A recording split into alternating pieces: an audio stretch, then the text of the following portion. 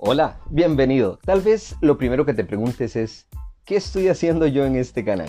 ¿De qué trata este podcast? Y bueno, mi nombre es Jonathan Ramírez, pero todo el mundo me conoce como Johnny o como Johnny Barista. Y bueno, siempre hablo de café, siempre estoy enseñando, siempre estoy capacitando, siempre estoy dando tips sobre el café y bueno, esa es mi vida. Este podcast para mí es una liberación. Porque nos vamos a aislar de los protocolos, nos vamos a aislar de esa imagen reservada y este podcast o estos podcasts que voy a estar realizando van a ser mucho más libres. Voy a estar invitando a mis amigos y vamos a estar viendo la parte divertida de todo este proceso. ¿Por qué? Porque muchas veces nos cohibimos, muchas veces nos reservamos porque simplemente nos debemos a instituciones, a jefes y demás. Pero en esos podcasts vamos a hacer la parte más libre, vamos a contar nuestras anécdotas más divertidas que nos han pasado en el mundo del café y voy a invitar a varios amigos para que podamos hacerlo. Realmente en el mundo del café han habido muchas historias. Y es por esta razón que he decidido grabarles a ustedes esta introducción para explicarles un poco de qué va a tratar. Lo primero, como dije, quiero que sea un espacio libre de ya la monotonía de la enseñanza o de esta parte un poco más seria, más firme. No. Quiero que sea un espacio donde puedan conocerme desde una parte más profunda. Saben que muchas personas a mí me dicen, hey, deberías de ser, no sé, comediante, deberías hacer stand-up.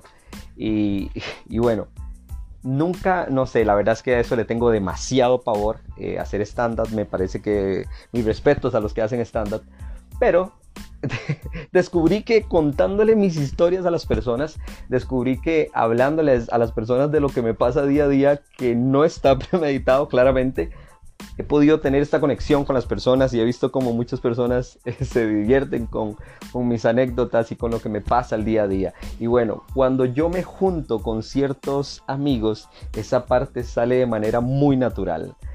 No sé, voy a mencionar nombres, voy a mencionar al señor Víctor Cadenas, uno de los mejores tostadores de Costa Rica, Jeremy Chávez, uno de los campeones nacionales de Costa Rica, Emiliano, Francisco Ramírez de la Academia Costarricense, todas esas personas con las que puedo ser yo, este ser humano que tal vez muchas veces, como les digo, tiene que manejar una postura, pero cuando estoy con ellos somos libres, ¿no?